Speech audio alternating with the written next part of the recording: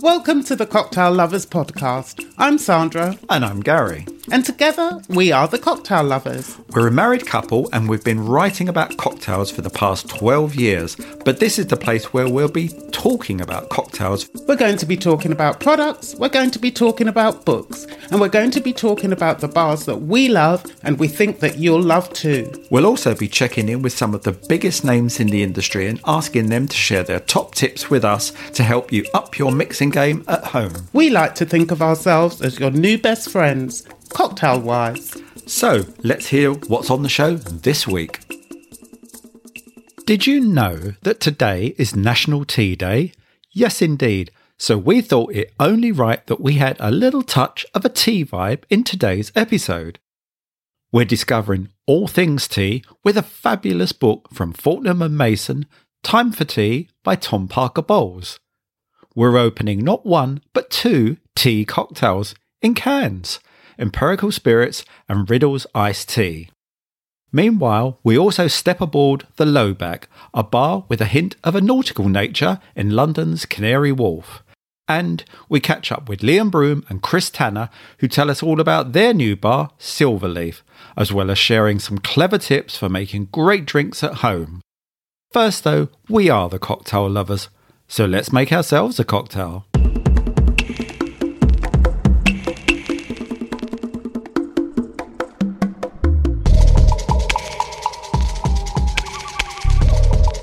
Yes, indeed, it is Tea Day, International National Something Tea Day, but also in 2 days' time, it's St. George's Day, so I think we should give that a nod in our cocktail. Brilliant. Okay, so what do you have in mind?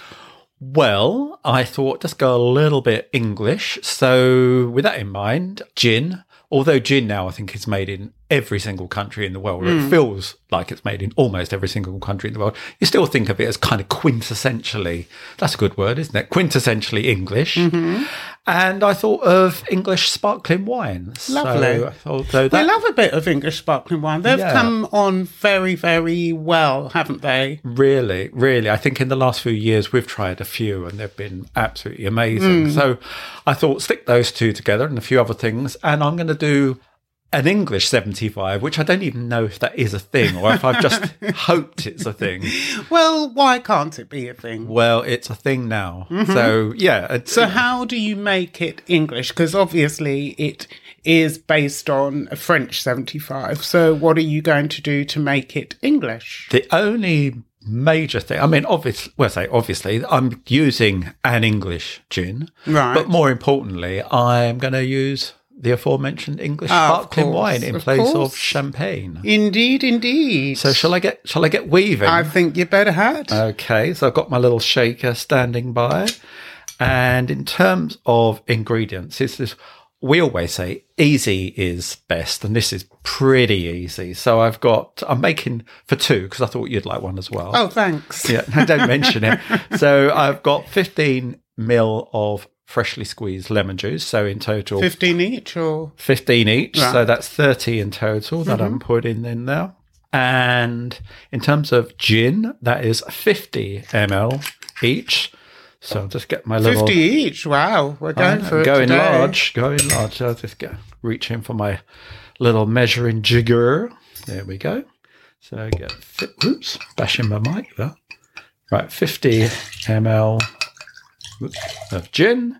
Lovely. And what else do I need? And a little bit of sugar syrup. And as we always say, this is easy to make. I made a little bit of this earlier. So half water, half sugar. Shook it up for a minute, let it settle, give it another little shake now, and I've got sugar syrup. And also you can store that in the fridge for later. We can indeed. And in terms of measures for this, I just need 1 teaspoon or bar spoon per person. So that's 2. It is going into my shaker. There you go.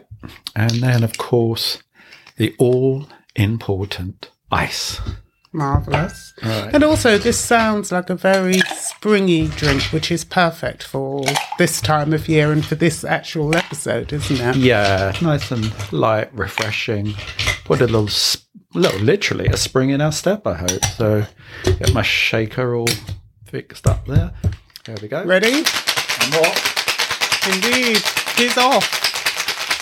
Literally. No tomorrow. Shake it, baby. So what do we go? Coming up. Hashtag when it's too cold to hold. Yes. Ooh, get the top over. So I've got... Actually, do you want to help me out here? Because you're good at opening... Sparkling wine. So I'll pass that to you. Let's hope this one behave itself. You never know, actually. So while you're doing that, I'm going to pour the mixture. I've got two lovely champagne flutes, or sparkling wine flutes, I should say. And so this, which Gary has passed me, is the Chapel Down Bacchus 2020. We love Chapel Down. Yeah. We paid a visit there a few years ago. Whoa! There you go. Well, good work, my friend. So you timed that perfectly, because I've just dispensed the shaken gin, sugar, and lemon juice into our flutes, which is about a third. So that's filled each about a third. So I'm going to just top this up nicely with the lovely Chapel Down. And if you haven't tried an English sparkling, this is a really good one to start with. Chapel Down have been going for quite a few years and have justifiably earned a great reputation and put British wines on the map, actually. Yes, rightly so. Absolutely. So, and all I'm doing, I wouldn't call this stirring. I'm just sort of pulling it. Yeah, because you don't want all that lovely mixture sitting at the bottom of your glass. I've just pulled that through. So let me pass over to you what we're calling the English 75. And would you garnish this with anything? Nope. Oh, okay. Just going like that. There you go. Cheers. Ah. Oh, bring on spring. That's what lovely. I say. Marvellous. Thank you.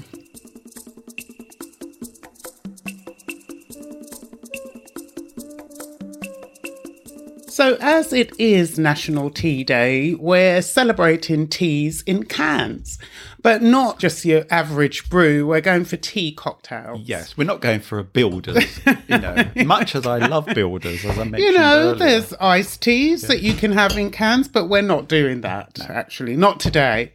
Anyway, so the one that I'm going for is by a company called Empirical. So a lot of real cocktail geeks or drinks geeks will know about them. It's a flavour company which was set up by Lars Williams and Mark Emil Hermansen, formerly of Noma restaurant in Copenhagen. Oh, right. Yeah.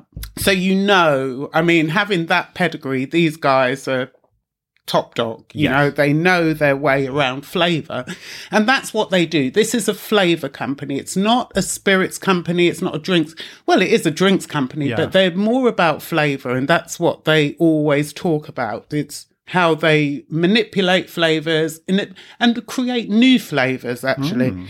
So they do a range of distilled spirits. Yeah. Which are very much, bartenders love them. They geek out on them. And it's with good reason, because it's a great base to create new cocktails, so they're not gin based, they're not whiskey based, they're flavour based.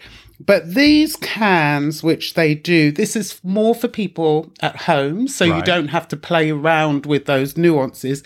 All of them are balanced in a can. Yeah. Also, just say about that can, because the cans are beautiful, aren't they? They're minimalist. really, really minimalist, and they come in colours. So there's no name for the cocktails. They have 3, and they're just by the name and also by the colour. So the one that we're going for is can number 1, which is black, and it's made with milk oolong cold brew tea. That's where the tea comes in. Okay. And then they have toasted birch tea, gooseberry spirit, cold infused gooseberry juice, Douglas fir spirit, and pomelo zest spirit. So that's all in this one can. There's a whole bunch of things going on. There's a whole lot of bunch. There's a whole lot of things going on. Yeah. But also the way that they do their flavours, it's through a blend of different methods. So there's fermentation, there's maceration, there's distillation and extraction. All of these things come in together to create these flavours. So the one that we're going for, as I say, is number 1. Okay. Which is a vacuum distilled spirit base of beet molasses and Belgian saison yeast. Oh, good grief. That's Yeah, a whole exactly. load of things. So it's a can, but listen, it's packing a bit of a punch. It's 10% ABV. Oh, really? Yeah. Okay. Wow. So that's quite a big Thank Big you. Oh, Pass that in. smells delicious. Oh, it does. doesn't it? I don't know. I'm trying to think what that reminds me of. But Well, the thing is, it is its own unique thing. So, wow, it's got a lovely dryness. I think there's that gooseberry, mentioned the gooseberry. I think, can you get the gooseberry? yeah, maybe that's. I don't know. Maybe that it just reminds me. I really don't want to sound like I'm getting carried away, but it reminds me of a sort of meadow or something like that. Yeah. Walking through a meadow in the sun. Oh gosh, get you! A little bit of rain. Bloody hell. I know, but This has really got you, hasn't it? But Wow. it smells amazing, and also It's I love delicious. that dryness. It has got that. That is that lovely tea thing you Yes, get. What's but called- also that gooseberry, it's sort of that gives it the acidic thing, doesn't it? And then there's that beautiful, smooth, sort of floral thing from the oolong tea. But I think it's lovely. and it's got that. The finish of it is delicious as well. There's lots of things going on. I'm doing that weird thing with my fingers again. Which Yeah. never helped. But it's fruity. It's got a little bit of a dry edge. It's refreshing. And isn't it nice that it's, we're talking about all of these things, but it isn't a specific thing. It's a different type of flavour. It's a different type of experience. Very and clever. that's Yeah. what I like. It's not, there's similarities between certain things, but it's actually just a super delicious, flavoursome drink. And this is Heroin Teas, and it's a tea not as you know it. So I'm really pleased with this one because we wanted to showcase some tea-based cocktails in cans, because actually one of the things that we're doing in the new issue of the magazine is highlighting some beautiful canned cocktails. Yes. And we have picked out Empirical as one of them. And this is so delicious and so beautiful. I would definitely recommend trying it. You can order them from Empirical Co. and they sell them singly and also in packs of 4. And they're 33 cl cans. And I've only got prices in euros, I'm afraid. So it's 30 euros for the 4-pack. And I would definitely say to buy them. You can also search around. They do have them on Amazon, but go for Empirical rather than the A to Z company. There are another 2 cans in the range. There's can number 2, which focuses on sour cherry, blackcurrant buds, young pine cones and walnut wood. And can number 3, which is another tea-infused cocktail. This one has carob, fig leaf, lemon myrtle and golden Yunnan tea. Beautiful. My tea choice in a can is Riddle's iced tea, more specifically Moringa tea with tequila and agave. Ooh, tea for tequila. It's really thrown me, you say that. And there's lots and lots of things about this that drew me to it. One, it's not part of a range. Sometimes, as with our previous one, there's 2 or 3 or 4, and that's great. This is solely at the moment about one product. So that was kind of interesting. And the other thing was that it's, sometimes, it's a little bit like what you've just done. Sometimes cocktails in cans are taking a well-known cocktail, putting it in a can. Brilliant. But like the one you've just talked about, this is also not a serve that I've come across, and I'm sure someone might correct me and say it's been done, but I'm not aware of a cocktail being served which is moringa tea, I should say, with tequila and agave. But here it is in a can. The backstory is really interesting as well. It's been created by a chemist, someone who studied medicine and pharmaceuticals. So that's his background. It's a guy called Charlie Adunkwe. And apologies if I'm not saying that surname correctly. We always choose people that we don't know how to say their names. Yeah. We've got to think about this beforehand. But anyway, Charlie, let's Charlie, go. Yeah, we'll get friendly and just say Charlie. And I love what he's saying. There's a couple of things. He wanted to, on the one hand, he wanted to create what he says is a ridiculously refreshing beverage, which I think is a good vision. But also he's saying, and I like this as well, he said he wants to create some drinks that unite and celebrate different cultures and people from all over the world. And amen to that. I think that's a great thing. Particularly these days, anytime. But so much so much so. So we've got this Riddles iced tea, and there's some information on the can I should share with you. It's 4% ABV, so a little bit lighter than your Just choice, my friend. And it's also 99 calories. So I think it's interesting. Another tip. They've pulled out, he's pulled out the calories. And also I looked into what Charlie was saying about the moringa, because he said he was in Nigeria looking around for ingredients for this drink, and he came across this. He fell in love with it. And he talks a lot about it being highly nutritious. It's full of proteins, acids. It's good for the skin and hair. But obviously, my personal caveat for that, we're never ever going to say, drink this, it's good for you. No, and you can't. Yeah, absolutely. But this is what he's saying about the tea element. So, yeah, shall we crack it open and see what we think? Hang on. Right. We didn't talk about the aesthetics of the can. Right. So it's one of those, it's a 250 ml can, so tall and slim. It is, how would you describe that? It's very simple. Yeah. It just, I was going to say it says what it says on the can, which is a bit of an obvious thing to say. But it's Riddles is a big R, and it also says the fountain of riddles. So that's a bit intriguing. Then tequila iced tea. It's just very simple typography, orange typography on a beige background. Very nice. So and you can look on our Instagram feed or on the Cocktail Lovers website to see a bit more. Yeah. Okay. Oh, it smells full on like that. What's that word? I'm struggling. What's the word, the generic word for tea? Tannins. Tannin. Thank you. Thank you. Tea for tannins and tequila. Yeah. It's very sweet, actually, considering it's 99 calories. Maybe that is the agave coming through. But it's very tea, and as you say, the tannins are really, it's a tannic kind of spirit. I'm not getting that much of the tequila at the moment, but it's interesting to feel that it has been rounded out with the tequila and the tea and the agave. What are you saying? No, it's interesting, isn't it? Because like you, I was quite surprised by the sweetness, because you smell it and the tannin makes you think it's going to be quite a dry sort of drink, but it is very sweet. Having said that, and I'm not a big fan of anything being particularly sweet, but this is very drinkable, isn't it? Well, for me. Yeah. It is. I think it's very much aimed at...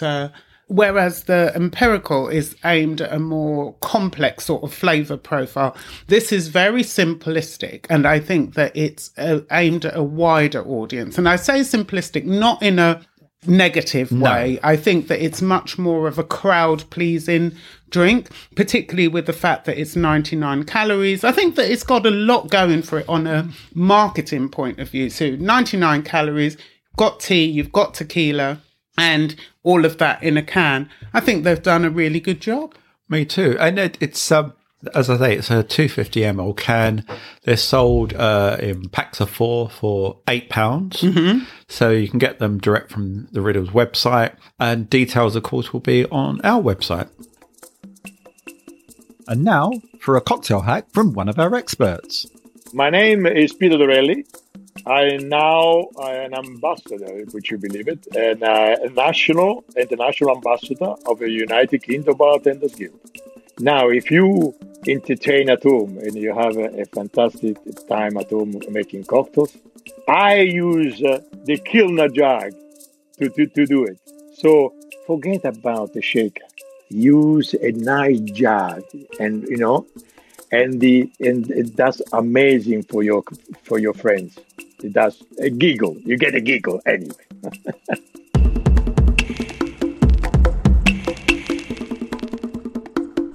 Right, so recently we headed over to Canary Wharf in Docklands, which is not really our stomping ground, but we go there from time to time. But that's good. It pushed us out of our comfort zone a bit, didn't it?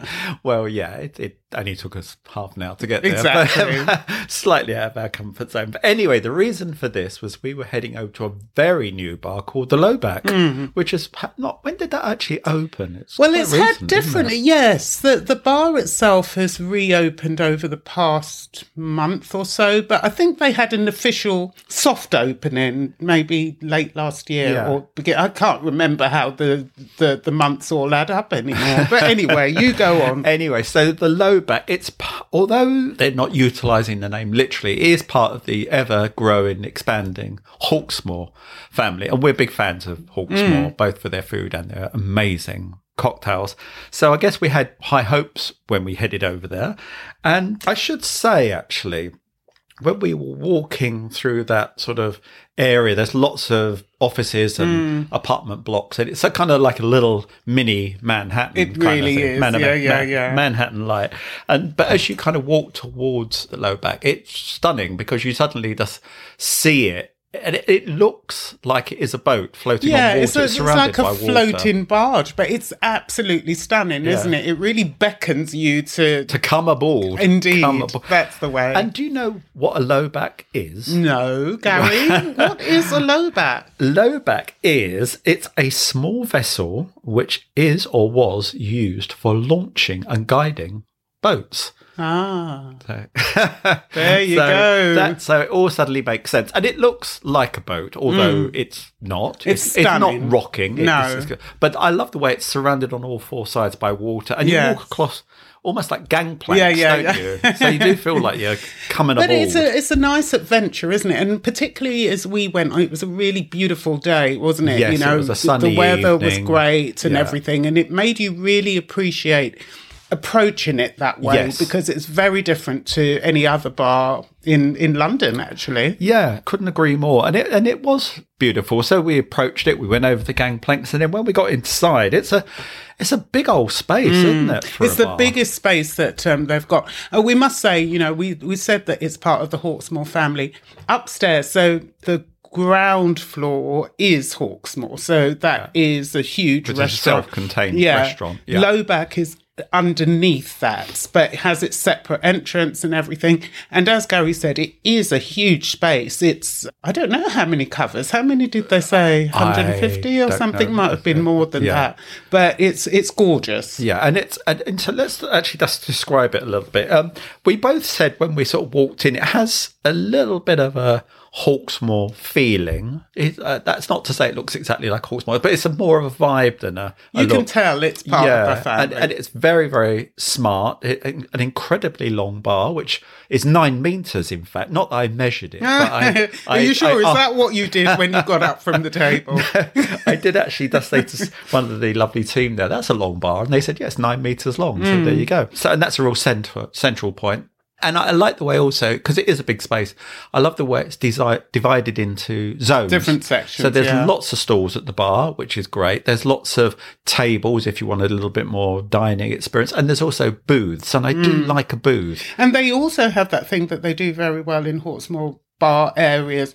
They have those central little, not bunkettes, that you can stand around, or there's groups can gather like around high, there. Narrow tables with stalls around them. So it gives the feeling of sitting at the bar, even though you're not at the bar, which I always and it's good for groups. Yeah, it is. To me, also, and what Hawksmoor bars do really well, there's a kind of sophisticated pub feel about them, and I don't mean that in a negative way. It's more of a convivial way. It's not scary, it's very inclusive, and it's very friendly for males and females, and very conducive to just gathering, so that's my overall impression. It's funny because I remember at the time when we were sitting there chatting about it in one of the lovely booths, by the way, we made a beeline for the booths, we looked around, and what I think we both commented on, it had a feeling like almost like a kind of smart Manhattan tavern. It reminded me of those sort of places. So, whether you're going in there for cocktails, obviously, or wine or beer, that they accommodate all that. There's some food, which we'll surely talk about shortly. And also looking around at the crowd when we were there on a Friday evening, there were, there were small groups of after workers. There were lots and lots of couples. There were people who looked like locals who lived nearby, and everyone was accommodated. Yeah, and it worked for everybody. It suits every occasion. It's not intimidating. Like some cocktail bars can be a little bit intimidating. This is very inclusive. Hawksmoor do that very well. It's for everyone. So shall we get on to the cocktails? Why not? So there's a lovely menu divided into several sections, some of which have a slightly nautical, watery feel. As you would. Well, so they've got like Riviera, which is the sort of lighter aperitivo style drinks. They've got Landmarks, which is their iconic Hawksmoor serves from, over the years, plus a new signature. They've got Bottle of Cocktail section, which is for sharing. They've got Sundowners, which is for the more indulgent, richer, later evening drinks. And I love this title, they've got Steady Ship, which is a really good range of non-alcoholic cocktails. So they've really gone to town and made sure they've got some great non-alcoholics there. But we went for, and this will surprise nobody, we went for a section that wasn't even nautical, but was called martinis. Yeah, and it was so nice because they've spent a lot of time developing a different section of martinis. Yeah, 5 in fact. Yeah, so I had, what was mine called? You went for one called, what was it It's now? not Oh, the you pickled. had the Japanese Delmonico. Yes, and the other one, the pickled one. Oh, the Pink Gibson. Gibson. Oh my goodness, I love that. Because it comes, it's lovely, delicate pinky hue, but also because it's got this beautiful pickle in there that's sort of been maybe in like a beetroot juice or something, but it was absolutely gorgeous. Absolutely. And I went for the ultimate gin martini, which was Heppel Gin, Aperitivo Company, dry vermouth and lemon oil.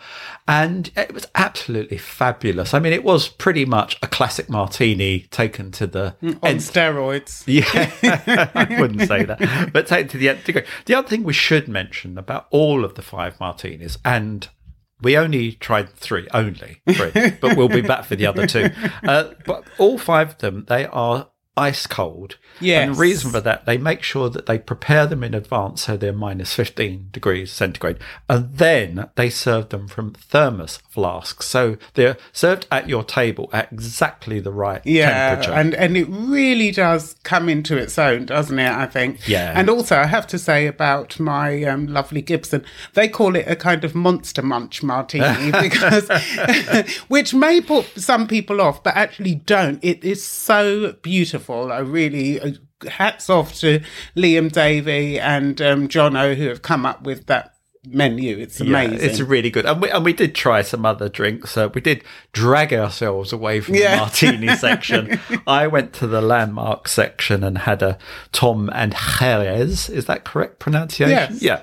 Which was Porter's Tropical Old Tom Gin, Fino Sherry, pear and lemon juice, which was absolutely delicious. And it's one of those drinks, that sometimes you sip, there's a drink and you sip it once and you think, oh yeah, I've got that. Then you sip it again and you think, oh, I didn't get that. And then you sip it 3 or 4 times. And every time you sip it, you get a little bit more. And it was like that. And that, for me, that makes for a really interesting experience. And I remember you went for the Pecan Godfather from the Sundowners section, which I believe is bourbon, pecan butter, Oloroso, sherry and tonka bean. And it's as delicious as it sounds. I mean, take each of those ingredients, they're beautiful, put them all together, absolutely stunning. And also because of the creativity and the deft hand that this team has, honestly, I don't think they do a dud drink, actually, because they put so much research, time, effort. They know their customer base, but they're always thinking about other people as well, so drawing people in. And there's not, I hand on heart would say I've never had a bad drink in the Hawksmoor experience. And we've been going to the Hawksmoor, in the various Hawksmoor right from the beginning, the very beginning, which I think is It's about as old as us. No, really. No, it's what, 2000 and something like that, yeah. Or, not as old as us being people. That's very old. But I'm talking about the cocktail lovers. Yeah. We've always had, as you say, great experiences, great cocktails. Also, a couple of things we should mention as well is, again, being part of the Hawksmoor family, there's great the food. Yes. You want to be in a bar, you want to carry on drinking drinks, but you want something nice to go with. So we had some langoustine scampi with tartar sauce. We also had some fried chicken with Scotch bonnet vinegar and kimchi slaw. Yeah, that I would I'm say. getting hungry just remembering Me too.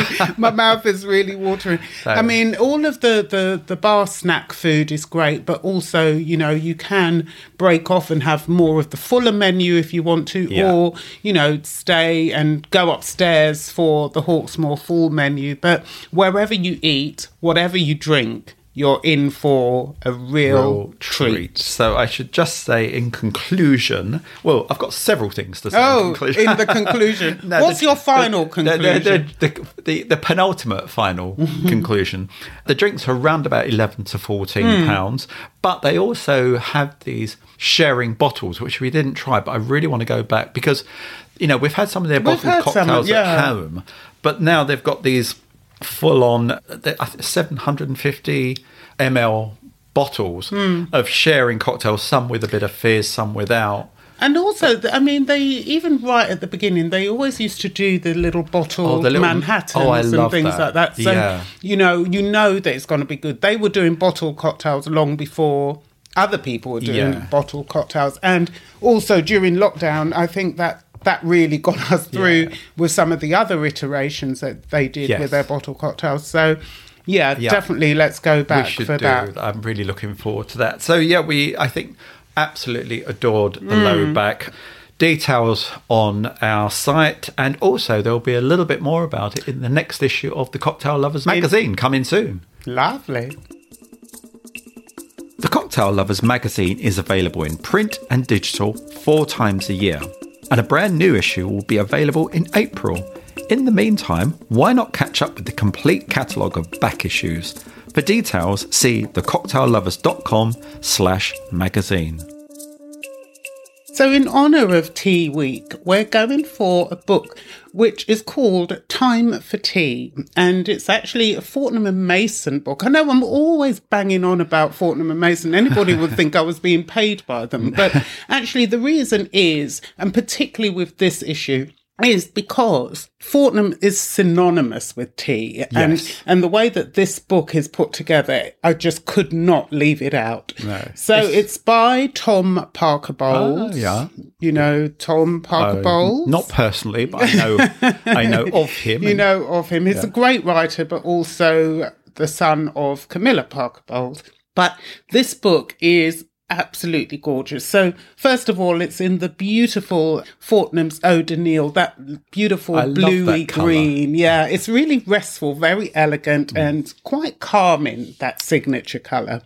So as I said, Fortnum's is renowned for its teas, and it has around 150 or so varieties in store, and as well as that lovely sparkling tea that we tried, I think, in our last season. Yes, which was delicious. Yeah, exactly. So this book is just packed with all kinds of things. So there are lots of recipes, but essentially it is about everything to do with tea. So can I pass it over to you so you can have a little thumb through it while I just go on about how beautiful it is and the reason why I've chosen it. So if you love tea or you're interested in tea, I think it's a really good one to gen up on all of that tea knowledge. So it opens up with this charming illustrated timeline of tea, and it goes through all of the history.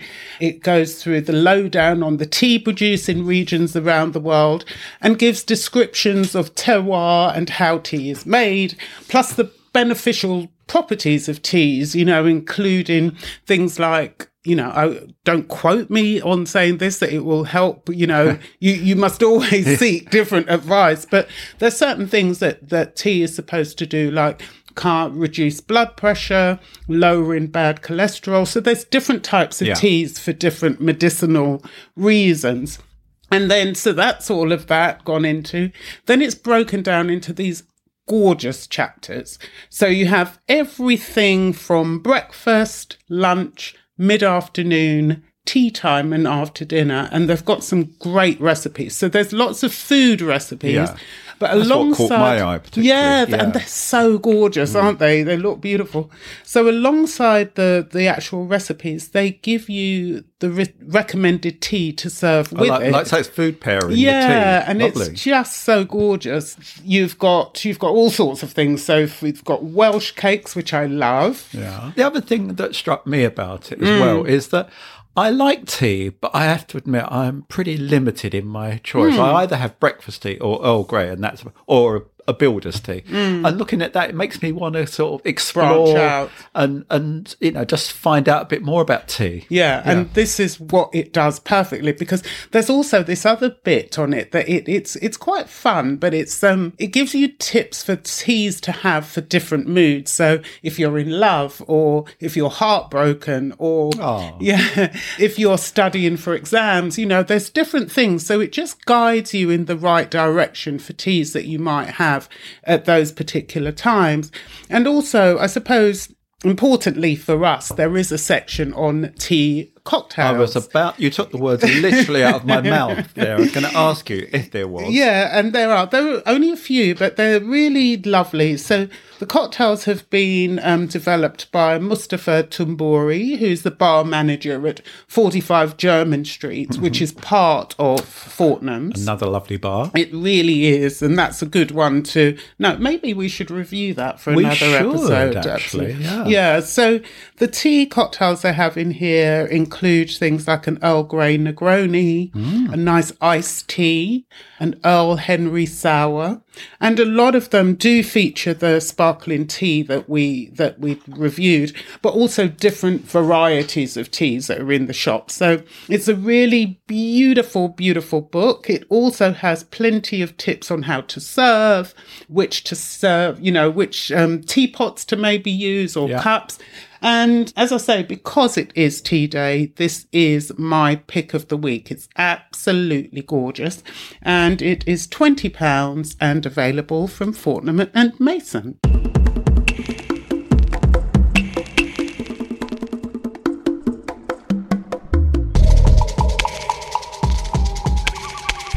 Chris Tanner and Liam Broom have proved their worth on the London bartending circuit, notching up more than 20 years between them, working in venues such as Milk and Honey, the Experimental Cocktail Club, Kalu Calais, Satan's Whiskers, and the Proofing Room at Milroy's. Individually, they're veritable drinks whizzies, but put them together and they're absolute dynamite, as we found out when we visited Silverleaf, recently opened bar on every Londoner's radar. We wanted to speak to them about what it takes to create a new bar and develop a brand new cocktail menu, as well as getting tips on making banging drinks that everyone will talk about when you're entertaining at home. Chris, Liam, welcome to the Cocktail Lovers podcast. Thank you. What an intro. Thanks so much for having us. What a wonderful piece of wording to put us on here. Thank you. And also, we didn't actually mention that you've been nominated for 2 awards on the Class Bar Awards, which is fantastic because you've only been open for 2 months. So congratulations on that, and very well deserved. Thank you. Yeah, we're absolutely buzzing at the moment. It's a huge achievement, I think. Fantastic. So first of all, let's start off. Tell us what excited you about the project and opening of Silverleaf. I'll leave that one with Liam, actually, since... I sort of I ended up having to sell it to him anyway. Chris was obviously on board for a lot longer than I was. So Chris was very much sort of oversaw the whole thing, including the interior design. So his excitement came from being able to build it from scratch. But I was in a different position where I saw it about halfway through the project. And the way it kind of worked out was... Chris originally approached me with the idea of coming on board to the project, and I immediately dismissed him as a no. But he was able to pin me down to have a look at the deck for Silverleaf. Just have a look, just see how you feel, go from there. And he showed me the interior design deck as the first thing that the first piece of information that I saw in regards to the project. And from then on, it was an immediate yes.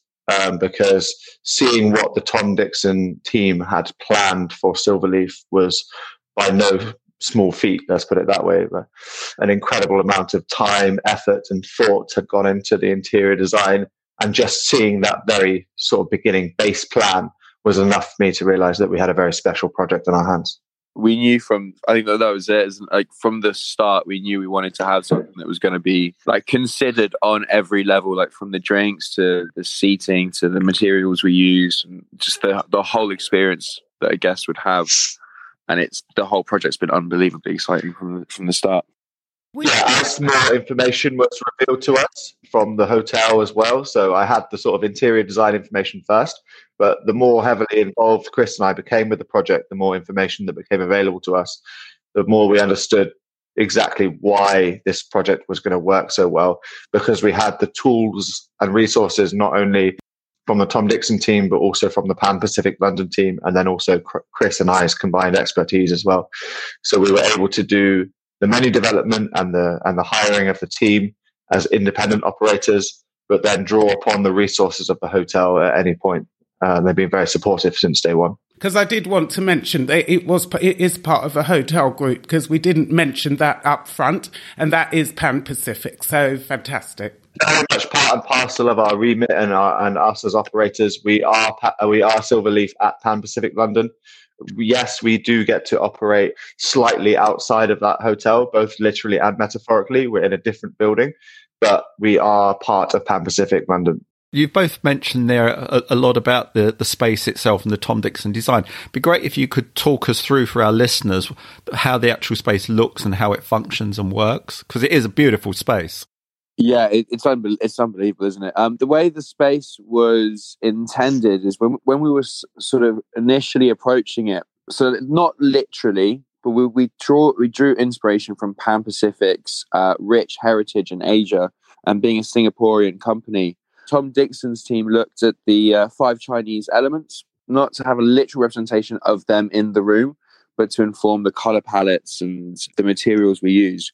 So we have salt glazed bricks representing fire around the circulation, earth for the seating, so everything's in these like really beautiful sort of pink and green earthy hues. Metal for the bar, so you've got this huge, quite theatrical blackened metal bar that sort of sticks out of the ceiling. It's slightly it looks like a stage.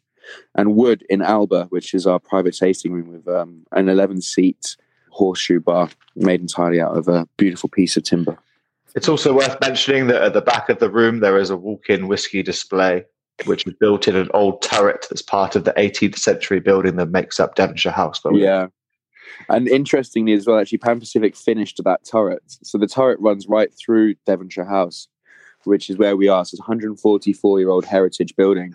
And in the original planning permission from 144 years ago, there was planning permission for a spire at the top of the turret that was never added. So Pan Pacific saw fit to finish it off with planning permission having been granted over a century ago. Oh, amazing. So now we've spoken about the look and the feel of the place. Let's get on to the ethos behind the drinks. Do you want to explain? Because we've got this beautiful menu with some gorgeous artworks, but if you can bring the whole thing to life for our listeners.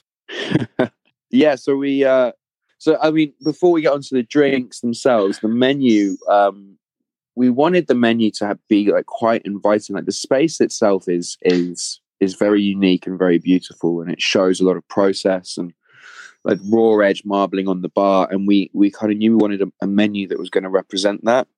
So when we were making the drinks, we worked with 10 principal flavor profiles, and we attributed a color to each profile. Then we worked with Tom Dixon's research studio, and we made some sculptures from modeling clay, painted each one with the colors according to for one drink in particular for each drink, and photographed them and had them printed out on the menu. Yeah, so if you imagine opening the menu to one of the drinks, we say that on the left-hand side is kind of our side, what we've done. So you have the name of the drink, which is always 2 ingredients. So, for example, the pineapple miso was just featured in the Class Bar Awards. And then below that, we have 4 flavor profiles attributed to it. And then below that, the 4 principal ingredients in the drink. So name, what it tastes like, what goes in it. And then on the right-hand side, you have this beautiful art piece from the Tom Dixon team that Chris just mentioned. And that's kind of their interpretation of the drinks and the 4 flavor profiles that are attached to it. Okay, so can you describe some, I mean, you mentioned the pineapple, but can you describe some of the drinks on the menu and how, also a bit deeper about how you went into creating them? Yeah, so in order to explain some of the drinks, we kind of need to explain the sort of structure of how we put together any drink in Silverleaf. And a lot of that came from Chris and I's continued work together from when we came on board for the project. And that really stemmed with the conversation, what is a Silverleaf drink and why is a Silverleaf drink different from any other bar that you could get a drink in? And that ended up with the rules of making drinks at Silverleaf. And I won't go into all of them, but the principal ones that are most important are that every drink must have an accessible ingredient. So that is to say, one ingredient that any member of the public could recognize as an ingredient they know and like or understand at the very least. And the second ingredient must be considered unusual, something that shows that we're making something more interesting, but still always have that anchor ingredient to pull upon. And there's a few more rules attributed to them, most of which being sort of the clarity of flavor. And we have an extensive list, but it's not necessarily worthwhile going into every one in extreme detail, unless, Chris, you have anything to add? No, I mean, I think we were conscious that Liam and I have both been in the industry we've never worked together before this. We've known each other for some time, but independently, we were both quite capable of writing a menu. But as we worked together, we realized we wanted to challenge ourselves a little bit more. We also were kind of very conscious of giving Silverleaf an identity, and that very much went into the drink's creation. We wanted to, if somebody else made a drink, we wanted it to be able to be described as a Silverleaf drink. Yes, and the fact was we didn't want to have a menu of 12 cocktails where 6 of them were very clearly Liam Broom drinks and 6 of them were very clearly Chris Tanner drinks. We wanted 12 Silverleaf drinks. And also one of the things we discussed was how could someone order any drink on the menu and then order another drink on the menu? And that journey makes sense. And that involved writing this rules to make sure that process was logical and made sense. It's interesting what you said about the layers of the rules, because I remember one of the drinks I really loved was the pear one, and it was just like there were so many layers to it that the more you went back to it, you were kind of getting pear, but in lots of different guises, it felt. Yeah, so it's funny that was the one that stood out to you, because that was the first drink that Chris and I signed off as going on the menu. And it's kind of what set the foundation as to what the rest of the drinks would eventually become. Okay. And individually, what are your favourite combinations on the menu and why? Ooh. Good question. The thing is, as the time has gone on, we find ourselves constantly surprised at how the cocktails have developed. When we did the first full menu tasting, when we had the core team on board, maybe last October or so, Chris and I went in with the idea that maybe a handful of the drinks were our personal favourites. And as we did the full menu tasting and had the drinks against each other, we were like, wow, we've really made something special here. And a lot of the drinks that we maybe didn't have as our top tier, let's say, were the ones that really surprised us in a good way. I remember initially, because obviously the bar itself, the opening was plagued with delays, which kind of was a blessing and a curse, in that we kept revisiting our ideas and kept tweaking things. And I remember we gave ourselves, I think, the 6th of December as like the absolute final day, saying on the 6th of December, after that, what we have on the 6th is what we will have for the rest of this menu. That's it. So, and then we had to get on with the opening of the bar. So come toward the end of January, we sort of revisited some of these drinks. And there were some that I remember, not that they weren't good, but there were some that I was like, that's not our strongest drink on the menu. It's still delicious, but it's definitely not the strongest. Have now in turn become my favorite drinks down the line. And as we've opened, we've also noticed that customer response or guest response has skewed our view of what the favorite drinks on the menu are. The drinks that we would consider maybe safe or interesting are suddenly the ones that have become the guest favorites and the one that are being talked about the most. Yeah. For example, the verbena olive oil, which was not necessarily an afterthought, but in our consideration, at its very roots, a twist on a gimlet, ended up becoming one of the industry favorites that was talked about most in press and has been a very interesting journey. So to break down maybe that one as a starting point, the verbena olive oil. The verbena olive oil is kind of an exploration of Greek flavors in a gimlet. It's a gin fat wash with olive oil. So fat washing is the process of infusing fats by freezing. So we use a Greek olive oil, and then we use a new product called Axia Mystiha, which is a Greek product as well, stirred down with lemon verbena, and the thing's just garnished with a couple of drops of the Citizens of Soil olive oil from Michael Vashon, as you may know. And it's just a very simple serve. Beautiful. And Chris, can we push you to one?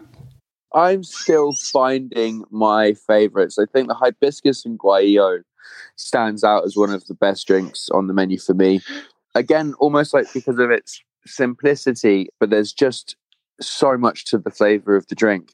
So it's a hibiscus cordial with mezcal and a vermouth that we made in collaboration with Baldoria, which initially when I first started the project back in 2019, I had these lofty ideas that there wasn't necessarily going to be a cocktail menu, but that we were going to work and collaborate with producers around the world and just have bottles that we could pull and pour into a glass. And the Verdant vermouth was started life as one of those items. So it's a red vein sorrel vermouth. And we find the red vein sorrel vermouth brings us acidity and anchors the mezcal. And then you get this really nice sort of light warmth from the hibiscus as well. I say this every year, but I do feel like this is the year of the punch. I really I agree. You know, yeah, I really say it every year, but I hope that this is the year where it finally does kick off, because punch is just such a simple way to make a huge serve that serves many guests. Yes, it can be a bit labor intensive ahead of time, but it means that you can simply leave it somewhere and leave it with your guests, right? So I'm hoping my biggest tips would be make a citrus oleo, buy some very decent products, whether that be cognac, bourbon, whatever, and then some sparkling wine, and then some modifiers of your choice. So, for example, one punch I love to make is a cognac and rum based punch with green tea, pineapple juice, topped up with a bottle of champagne, nutmeg on top, citrus oleo base. Simply simple, delicious, but for the summer, it's a great way of serving many people very easily. Love that one.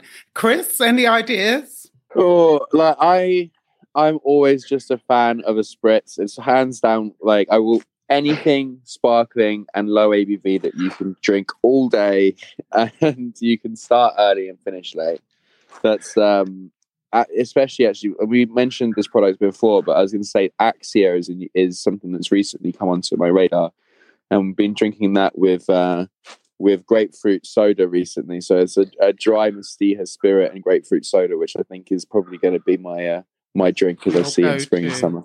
That's why they call it Chris Spritz Tanner. Is that right? That's exactly right. Yeah, I have earned myself the nickname of Spritz Tanner on account of the amount of spritzers that I drink. Yeah, fantastic. Now, so we say so people can follow your tips on what they can make at home, but better still, we think that they should visit you in the bar to see what all the fuss is about. So, Chris, Liam, thank you so much, and we will be in to see you both again soon.